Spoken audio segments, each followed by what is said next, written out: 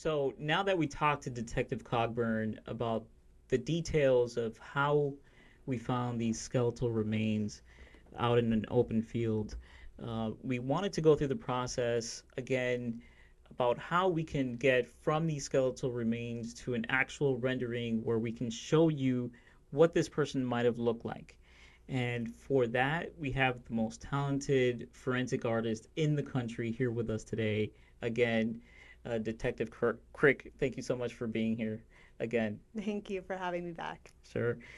So in this case, we found Detective Cogburn says that this particular male was, the remains were found in an open field. They weren't buried in a grave like the last one was, but we did find more.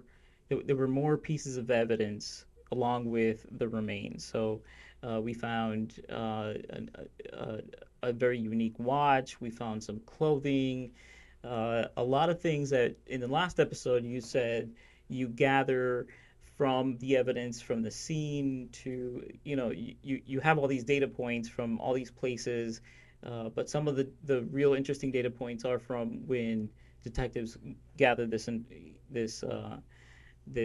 material from the scene. So can first of all, I wanted to talk about your background.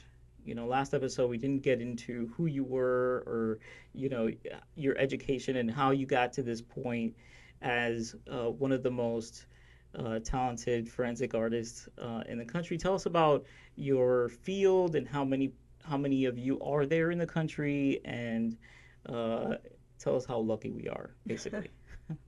Well, thank you. um, Forensic art is a small field, it's a niche for sure. And it's not because there isn't interest in the field. Certainly, it's very interesting. The problem is that there are very limited career opportunities. Um, Smaller departments typically rely on larger departments like county or states for assistance rather than employing full time forensic artists themselves.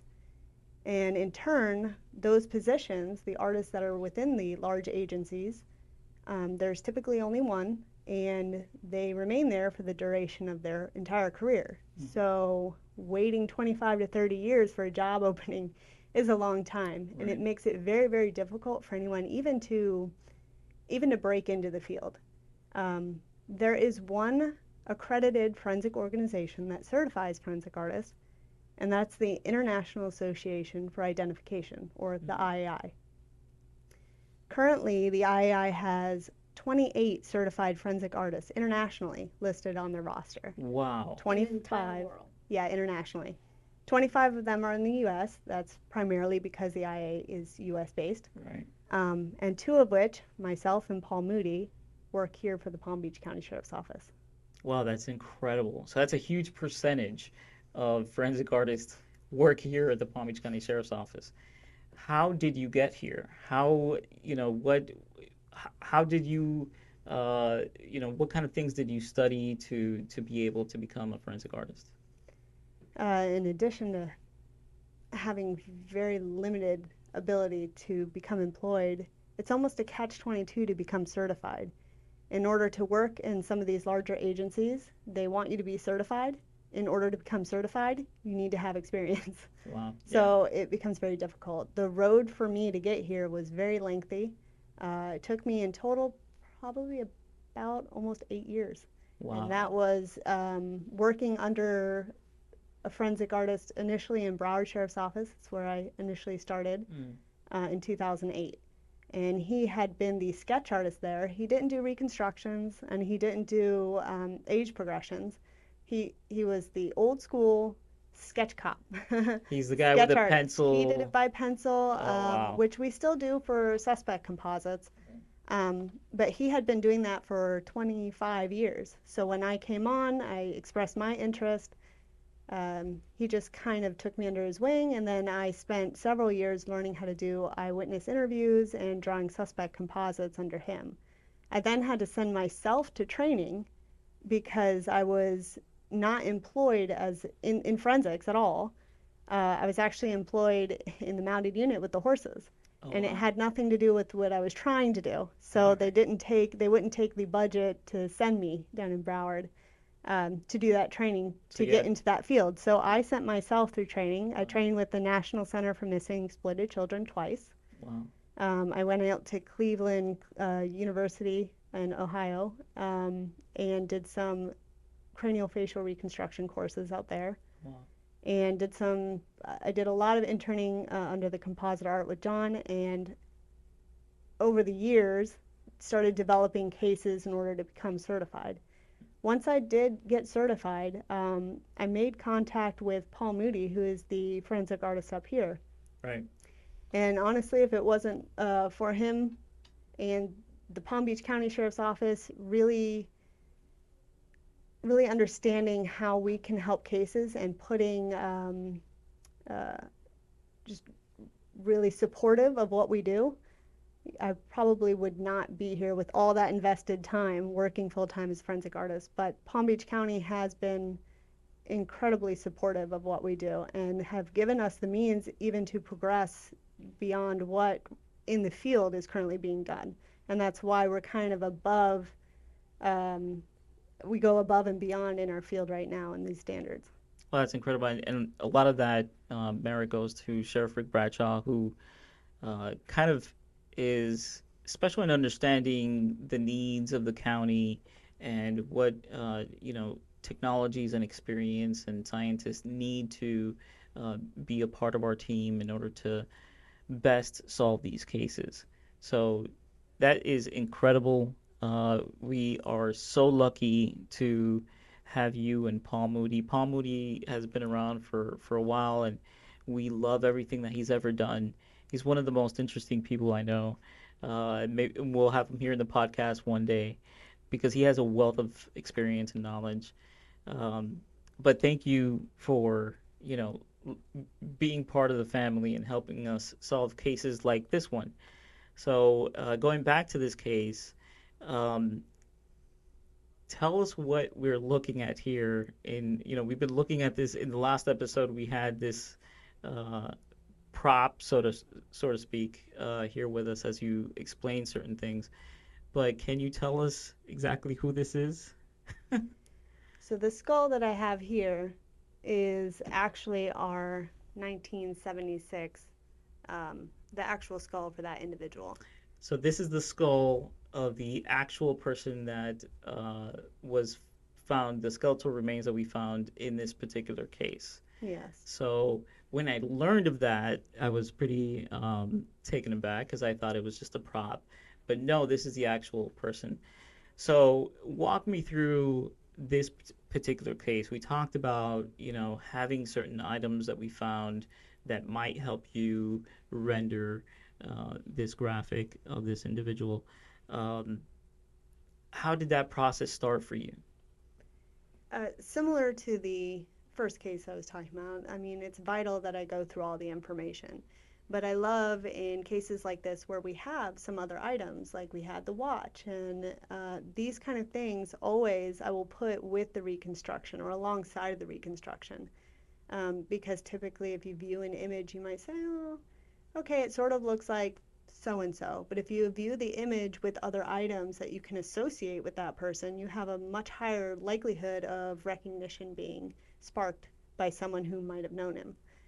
Mm. The hardest part, I'll be honest, with these cases is I can make a great reconstruction that's reasonably similar to the individual in all aspects, but if the right people aren't seeing it that might have recognized this person, then it may not help us. Mm-hmm. This is why it's so important to do what you guys are doing, these podcasts and doing media releases, because the more people that can see these cases and see the faces and might be able to provide information of someone that they knew that went missing or someone they knew went missing, Right. down the line. These are the leads that we need to help identify who these people are. And for those who are just listening, we do have a Facebook where this you can see this skull, and we also have a YouTube channel. The Facebook is Palm Beach County Cold Cases, and the YouTube channel is the lead. PBSO, the lead, yeah. PBSO, the lead, in case you want to see it. So, we're looking at a side by side here of the skull and what you created. Um, Now, by the way, what kind of tools do you use to design this artwork? So I use computer manipulating software like Photoshop. These is typically what I do. After I prep the skull and photograph it, I bring it into the computer, and then I will start to collect reference images based on the ethnicity, the age, and the gender of that individual. And then I will start compositing or building piece by piece um, the features themselves and how they place, and then manipulate them to correlate to the bony structure. Hmm. Was there anything particularly difficult or um, interesting about this particular reconstruction? You know, it's funny when you look between this reconstruction and the last one, just how different two skulls can be. I know you had said previously, if I was looking at two skulls, I might not be able to see what you see. But you can see even in this particular reconstruction and from the skull itself, this individual had very, very unique kind of structure. He was very muscular or built and had a very strong jawline, Mm, had a very strong brow ridge, a bit of deeper set eyes. These are all things you can actually see in the bone itself, and you can see as you reconstruct it how the features correlate to the bone and mm, how the face contours are different even between this one and the last. And it gives this unique, these unique traits that just start to kind of come together. And sometimes I'll look at the skull and I don't immediately picture the face. It's like the face starts to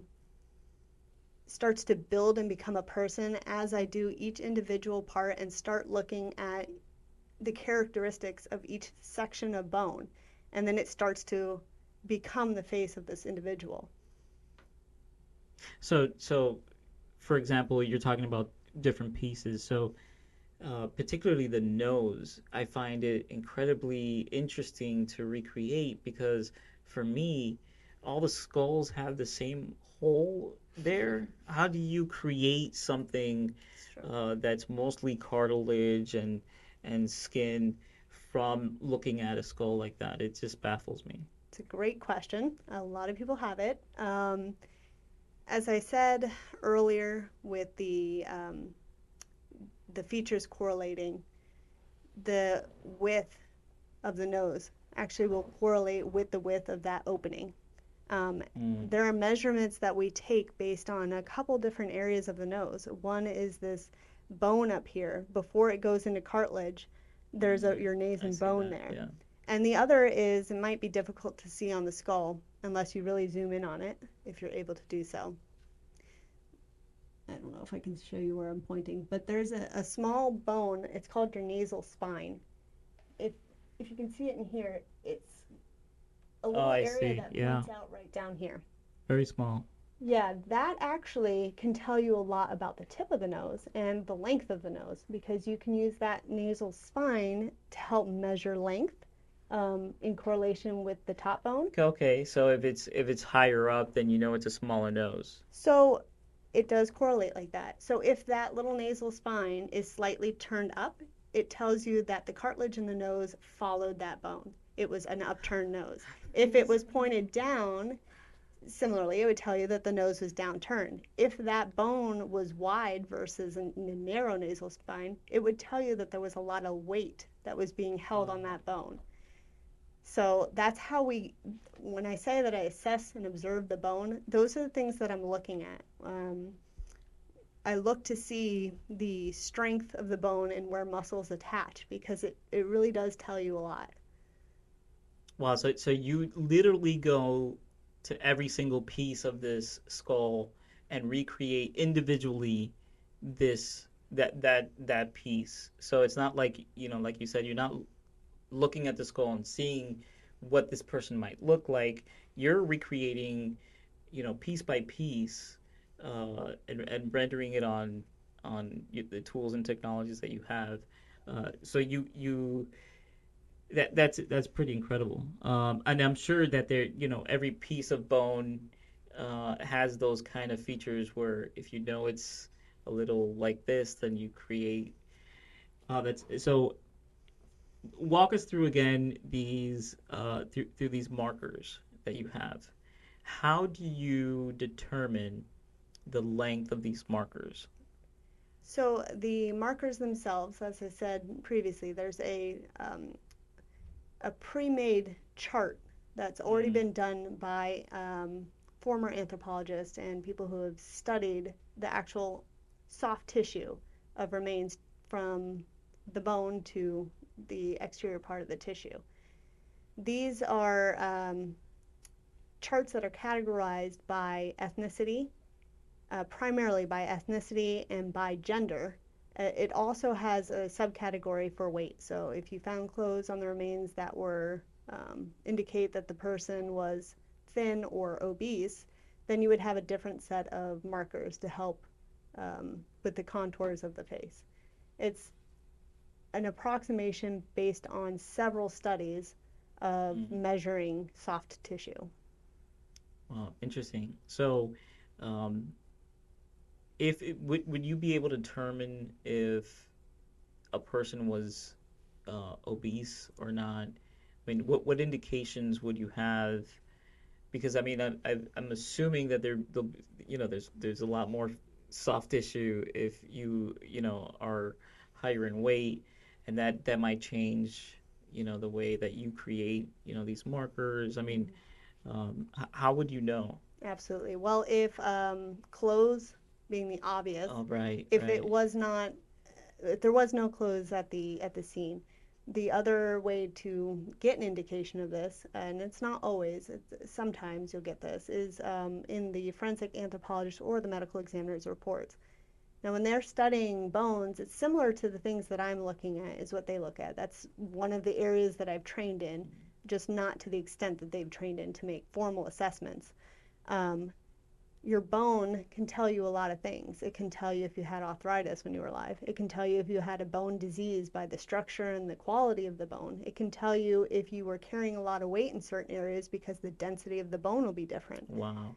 So those are the indicators and the things that I look for when I comb through these reports. And let me tell you, I take a lot of time to go through them to really get the idea of what this individual could have looked like. So to get an idea of the anthropologist report, they might tell you that this person was either overweight or not, kind of what the age of the person would be. Like they can tell from the bone if the person was an older or younger person based on, I'm guessing, bone density or.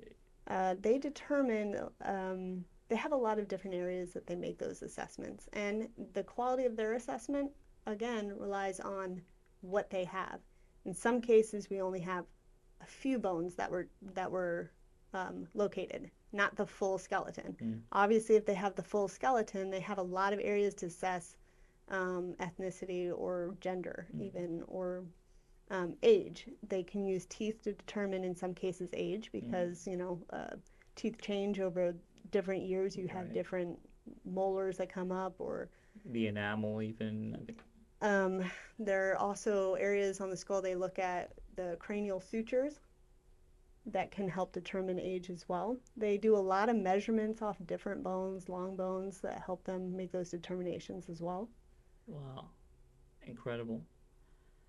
Well, if anybody out there recognizes this person, like we talked about with Detective Cogburn, this was kind of like a big, stocky, squarish guy, pretty muscular.